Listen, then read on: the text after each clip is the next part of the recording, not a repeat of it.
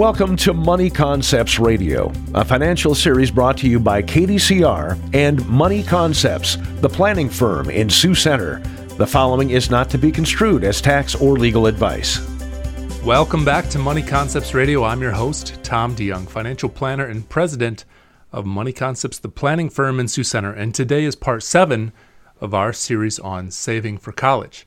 We've walked through 529 plans, Coverdell Education Savings Accounts, and Roth IRAs. Up next is life insurance. But how does life insurance work as a potential college savings plan?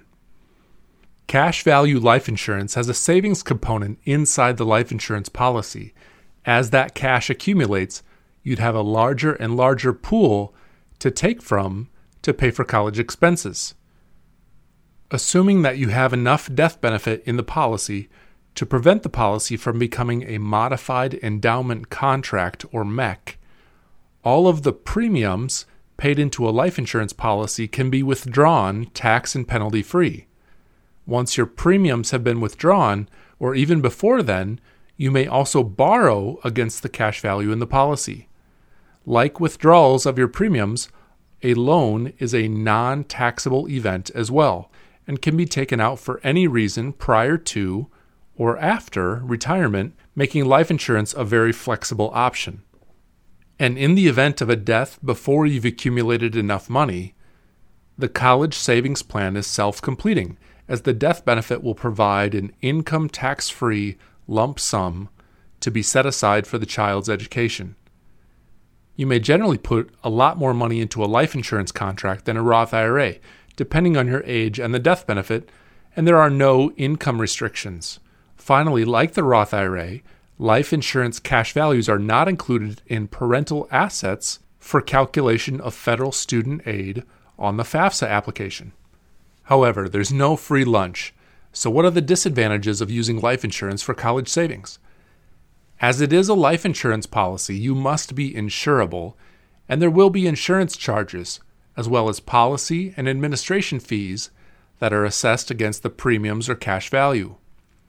Many policies have the expenses front-loaded or assessed in the earlier years of the policy, so it may take a while before cash value really starts to grow.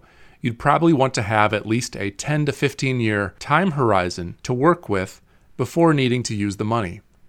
Some policies will also have surrender charges for withdrawals in the early years of the policy, and those may last 10 to 15 years as well.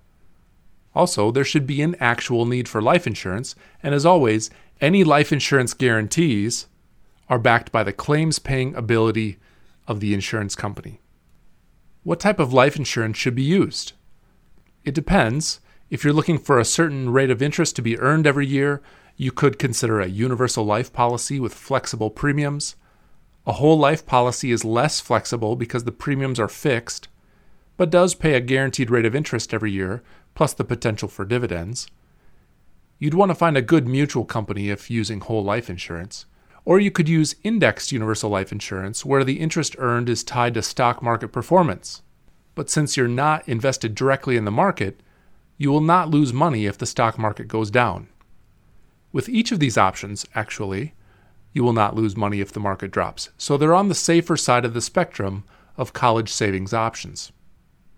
Thanks for listening. Join us again next time for part 8 of our series on saving for college here on Money Concepts Radio. This has been Money Concepts Radio, a financial series brought to you by KDCR and Money Concepts, the planning firm in Sioux Center. You can reach Money Concepts at 712-722-0278 or find us online at www.theplanningfirm.com. All securities through Money Concepts Capital Corp., member FINRA, SIPC.